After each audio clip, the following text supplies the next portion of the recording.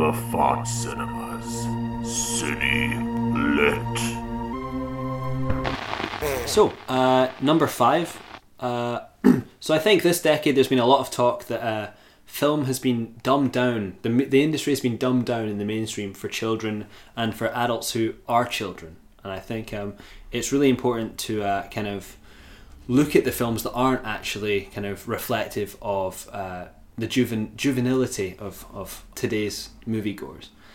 So I think a really good one that I feel reflects this really well, or actually is one that is tragically overlooked, is Alvin and the Chipmunks: The Road Chip from 2015. Now this film, as I said before, is tragically overlooked. It was released on the same day as Star Wars Episode 7. So now obviously this is a far superior film to Star Wars 7, but unfortunately because Star Wars 7 was such a kind of cultural phenomenon in its own right, this movie, The Road Chip, it didn't flop, but it didn't do as well as they'd hoped. So this was the fourth, perhaps final episode in the Alvin and the Chipmunks cycle, started in 2007. And unlike the first 3 films in the Alvin and the Chipmunks cycle, this is an original story as opposed to an adaptation of the episodes of the 1980s TV series. So we're already getting fresh, new originality injected into this already powerful franchise. So instead of it being adaptation of previous material, it's an actual full-on original piece of work. So there's lots of clever wordplay, even just from the poster alone. So you know from the poster alone that this is an important film. So the title is The Road Chip instead of The Road Trip. And this is because they're chipmunks, so it's a clever little tie-in. And the tagline of the film is Fast and Furious, because it's a subtle homage to the Fast and the Furious films. It riffs on the fact that chipmunks in fact have fur. So Fast and Furious because they've got fur on their bodies.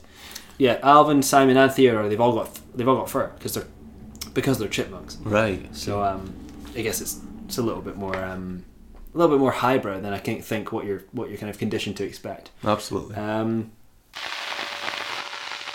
So I think a really good one that I feel reflects this really well, or actually is one that is tragically overlooked, is Alvin and the Chipmunks: The Road Chip. Okay, hold on. So I think this film has groundbreaking special effects, well choreographed action, and it's visually beautiful. Like the animation on those chipmunks is so crisp and well realized. It's a little bit like if the new Planet of the Apes movies had been done properly, because in those movies the apes look terrible. They don't look like apes at all. Whereas in this film, these chipmunks are fully realized CGI chipmunks. You wouldn't have thought they weren't chipmunks. They're so well ingratiated into the scenery of the film. This film has John Waters references, and even has a cameo from John Waters himself. And so this is a powerful, forceful film, a meditation on the family unit and dealing with the fact that your father is a flawed individual, like everyone else. So I want to be clear that this film is not actually for kids. I know you may think, oh, Alvin and the Chipmunks, The Road Chip, that sounds like it appeals to kids. This film is only on the surface a kids' film. Right. Okay. Kids won't understand this film. They will not. It's not something that they're going to particularly enjoy, I don't think. Let the kids and the man kids go and see Star Wars and waste their minds on that. I think focus on something like The Road Chip. John Waters references in there. It's a powerful, powerful piece of cinema, and it actually thus far is John Waters' last kind of involvement in a movie. So I think this is a very important piece of cinema for this decade, especially as regards to the juvenilization of cinema and how we often take for granted that there are films that are for the thinking man. Yeah, couldn't have said it better myself. Yeah. No, you couldn't have. No. So yeah, am I on number 4 or 3 or 1? Will I say? What will I say? So we've got. I think 4, 3. How many have you got left? 2. 2. So 4. I've got 1. So that's 3, 4. So you're 4. 4. Yeah. Yeah, my number 4 on the list is I'm having trouble just even formulating my thoughts about this amazing film. It's called Left Behind, starring Nicolas Cage. And Nicolas Cage is one of those actors that quite often when you see him enter the scene, I always feel like I want to see his name come up even though the credits are over. Yeah. I want his name to accompany his presence every time he comes on the screen, and just for it to be in flames, like Yeah, yeah. Nicolas Cage. I think it would add to a lot of the drama of Yeah. the films that he's involved in. This film is just, it sums that feeling up. You know, I feel like his name should just come on the screen every 5 minutes just to remind you that it's a Nicolas Cage movie. And it's a film about what happens when the rapture takes place. While, you know, you see it from the perspective of people on a plane. Nicolas Cage is a pilot. His daughter's down on the ground, so it kind of plays the dual timeline, the dual story of like, this rapture's happened, what's happening in the plane with Nicolas Cage, what's happening with his daughter down on the ground. The father in the air and the daughter on earth. Daughter on earth. Yeah, it's powerful symbolism. Yeah. Say the rapture happens, you know, people just like, some people disappear, their clothes just boom, and it's like there's no one in those clothes. It's like you're patting the clothes, like, where did you go? You know, I would think, you know, let's have a party. You know, I'm down on earth, I've been like left here, I've been left behind. One thing that, you know, it never occurred to me that when people are raptured, that'll involve like cars without drivers in them. Like you turn around, there's a fucking car coming towards you with no one driving it, you know, and it just like crashes through the window and comes towards you. Yeah, like a Tesla. Yeah, no, I mean, it's just that would not be good. You know, that would be very bad. In fact, you wouldn't be able to have much of a party, you know, because there'd be so much like terrible stuff happening. Wanton destruction. You know, because other people have been raptured and you've not. You know, I wouldn't care about the rapture thing, but the cars coming towards me, that would be disturbing. It definitely would, for sure, yeah. You know? And I mean, like, obviously we'll go into the fact of why people haven't been raptured. Nicolas Cage is, like, unfaithful. His wife is played by Leah Thompson from the Back to the Future series. A return to form for her, then. Yeah, a return to form indeed, long awaited. And, so she's found God again. She's been telling people about the rapture. She wants people to be prepared.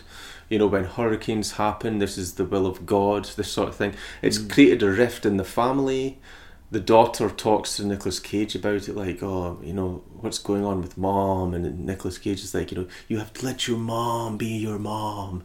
But he, you know, all the while that he's essentially defending his wife to his daughter, he's the one that's going on a plane to try and get off with some, what do you call them? The stewardess. Is this the twist of the film? The stewardess, he wants to take her to a U2 concert when they get to London on the plane. They're going to get off the plane. That's a sinful act. And they're going to go and see U2, which, I mean, it puts the thought in your head, when they have U2 been raptured, or did they get left behind as well? Did Bono get left behind? Yeah, because Bono has done a lot to help people. Yeah, but that could all just be like celebrity shit, couldn't it?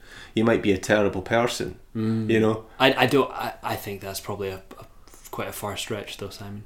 Well, I don't know. I just kind of feel like if there's one thing, this film needs a sequel where we find out if that U2 concert actually happened. Perhaps the sequel would just follow U2, or perhaps they're just known as U because half of the members are gone. I mean, when obviously they have to turn the plane around in the film, and I'm thinking, you know, this burning question in the back of my mind, like, did the U2 concert happen post-rapture? You know, I just kind of feel like that's a great thing for a film to leave you with that thought suspended in your head. It's opened up for a sequel. I don't want to, you know, like, suggest what people do with their careers, but I would like to see a sequel personally. If Nicolas Cage could only work on films that are in this universe from now onwards, I think it would actually be a gift to art. It would be a gift to both culture and the popular art of cinema, you know. You know, I mean, imagine if the sequel starts with Nicolas Cage. He's learned a lot about family values. He's learned a lot about not cheating on his wife. If he was to then be the person that relays this message to U2 because they don't know anything about this, he teaches U2. He teaches U2 about good family values in the sequel. That would be an amazing thing. And I personally like that. This is obviously chiming with an earlier. What did I say about Stuck in Love with Family Values as well? You know, obviously family values in films is really important to me because I don't have a family. You know, I'm glad to see that the world values something that I don't have. Exactly. I think by watching families on screen, you can feel like you are part of. It's the only way I can feel like I'm part of a family because I don't have one. By watching Nicolas Cage in The Rapture. Yeah. Learning about family through movies. It's basically, that's my hobby, you know. That's, instead of going on Facebook sometimes, you know, I do go on Facebook, but when I don't go on Facebook, I learn about family from films. So I'm going to choose for number 3. It's a controversial choice. And I know that there's been a large omission of Marvel films from this list, and quite rightly Marvel films have shaped the landscape of both art and commercial cinema. So to choose The Amazing Spider-Man 2 is perhaps a little bit controversial, as this film is understandably somewhat divisive. But I think it is a powerfully misunderstood piece of progressive, medium-defining cinema. The Amazing Spider-Man 2 really blazed the way for films like The Winter Soldier, which was a powerful political thriller, and Ant-Man and the Wasp, which was, again, a very, very powerful piece that proved that women can be heroes too. And I think this really allowed a DC to flex its muscles with films like The Joker and Suicide Squad. This film, from the off, has the boldness, the artistic boldness to put The Amazing in its title. So it probably sets up some expectations that were not met, which is perhaps why the film is so divisive. I think had Amazing not been in the title, this film would have been loved. But because it's such a bold and unique and innovative statement to put The Amazing in the title of your film, I think it's something that needs to be recognised, and that's why this is at number 3 in the list. Because, imagine something like The Amazing, The Assassination of Jesse James by the Coward Robert Ford, or The Amazing, The Greatest Showman, or The Amazing Schindler's List. These films have instantly become more intriguing to watch just by the use of the word amazing. The Amazing Dark Knight, The Amazing Art Cinema, Fart Cinema, which may actually be, we've been discussing this title change recently. So I think to use The Amazing is a perfect way of putting your message across that extends far beyond marketing. I think this is one of cinema's greatest crimes that we will not get the 3rd installment in this series, because it's a perfect blend of 80% CGI and 20% actual camera shots.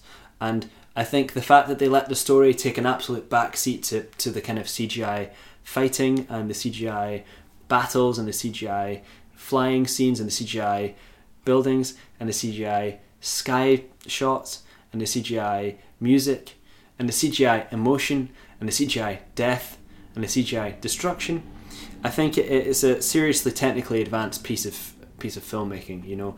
To include this much CGI is seriously important in a film, and I think it very much sums up the CGI of current filmmaking. This decade can be defined as the CGI decade. Is perfectly summed up in this film, The Amazing Spider-Man, which of course came out in the middle of the decade. So it kind of perfectly acts as a waypoint to this means of cinema. Emma Stone is obviously in this film. She turns in an absolutely stunning performance. I think it's probably the best of her career. In a career that's full of serious highlights. And her death scene in this film was actually done practically. Ah. Her death scene in this film, in The Amazing Spider-Man 2, was actually done entirely for real. Number 3. Number 2. Number 2. Hold on, actually. Yeah, it's number 2. Number 2 on my list. So obviously we're getting to really good films now because it's number 2. It's near the end of our. This is an amazing film. Me Before You, starring Emilia Clarke. What a film! Fresh off of the Game of Thrones success. Mm-hmm. Well, this is nothing like.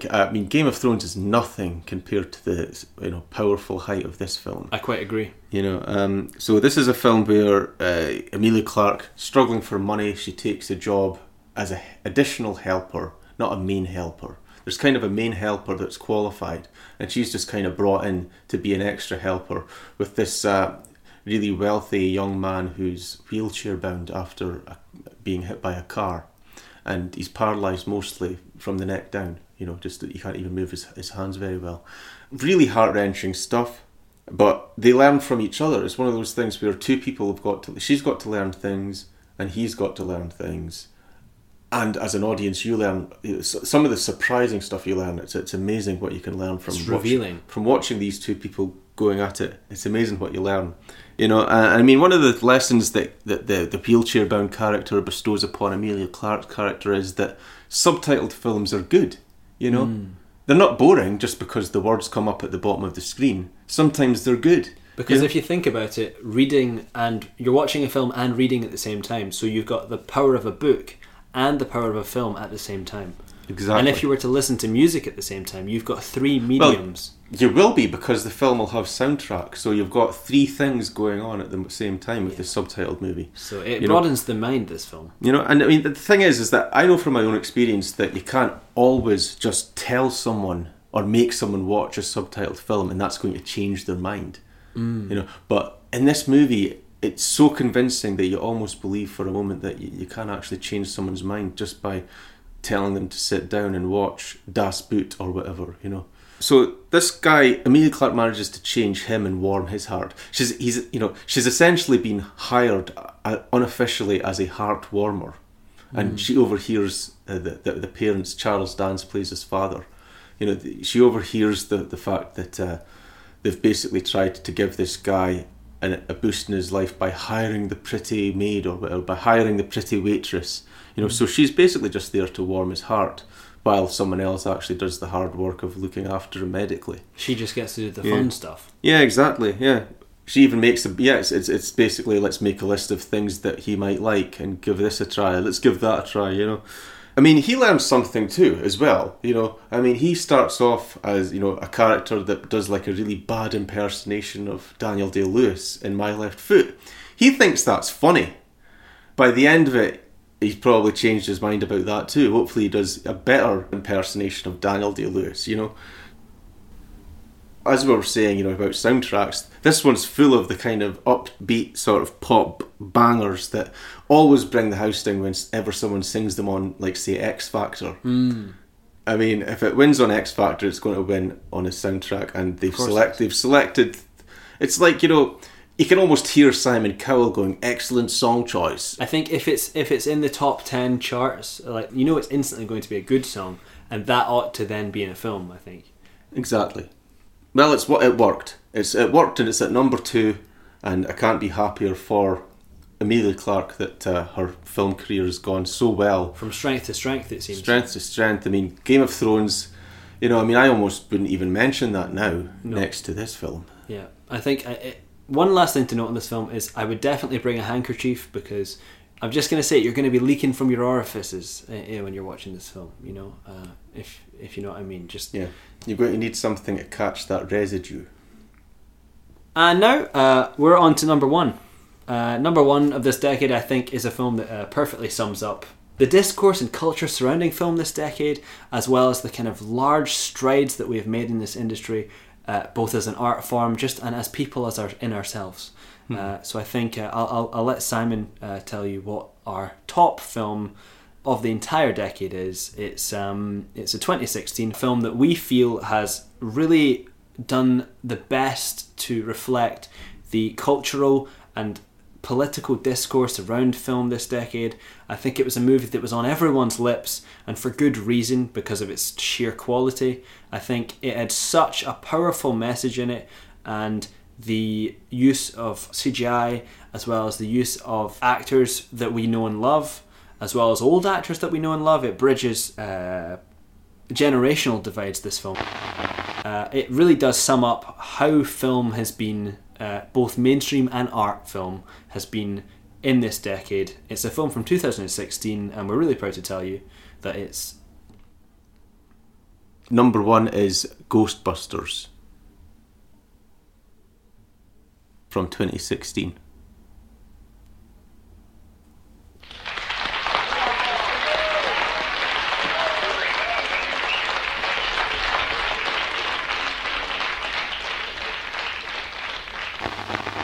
He starts off, doing a really bad impersonation of Daniel Day-Lewis in My Left Foot as a joke. He thinks that's funny.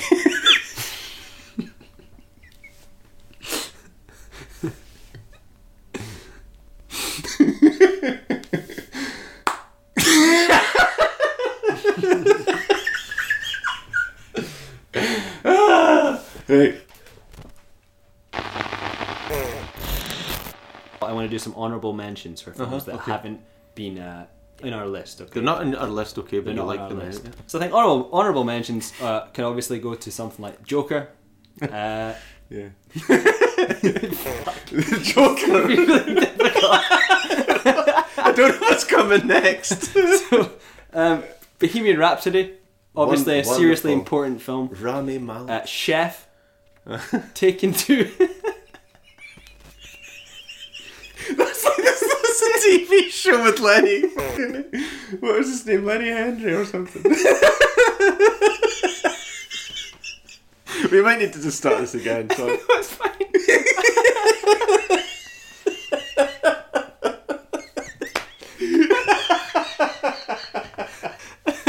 I want to know what Chef's about. Chef is not on my list. It's just an honourable mention.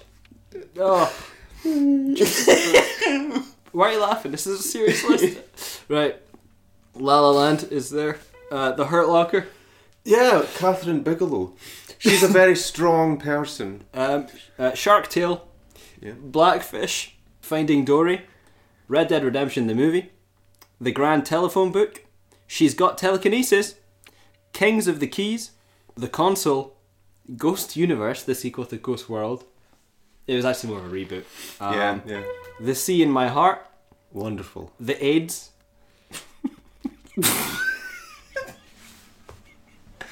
The AIDS. It's called the AIDS. The A's. The AIDS. Like people who help people. Yeah, okay. Like the AIDS. Just bring out the AIDS. The Batsman. Cool. Let Me In, Please. Malarial Dysentery. Right. Malarial Dysentery. And The Golfer. That's a great one, The Golfer. Wonderful. Did you see The Golfer? Is it a sequel to Tin Cup with Kevin Costner? Yeah, it is. The Golfer, yeah. Starring Bryan Cranston and Judi Dench. Right. So if you've not seen The Golfer, get it checked out. It's amazing. I think I already said Madagascar, Europe's Most Wanted. I think that's one of the more important films of the decade. Clearly, come on. Yeah, so... Right, okay. Okay, right.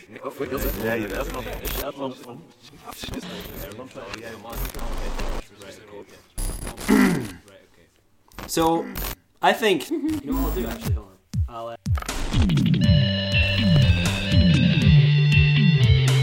It's a fucking short podcast.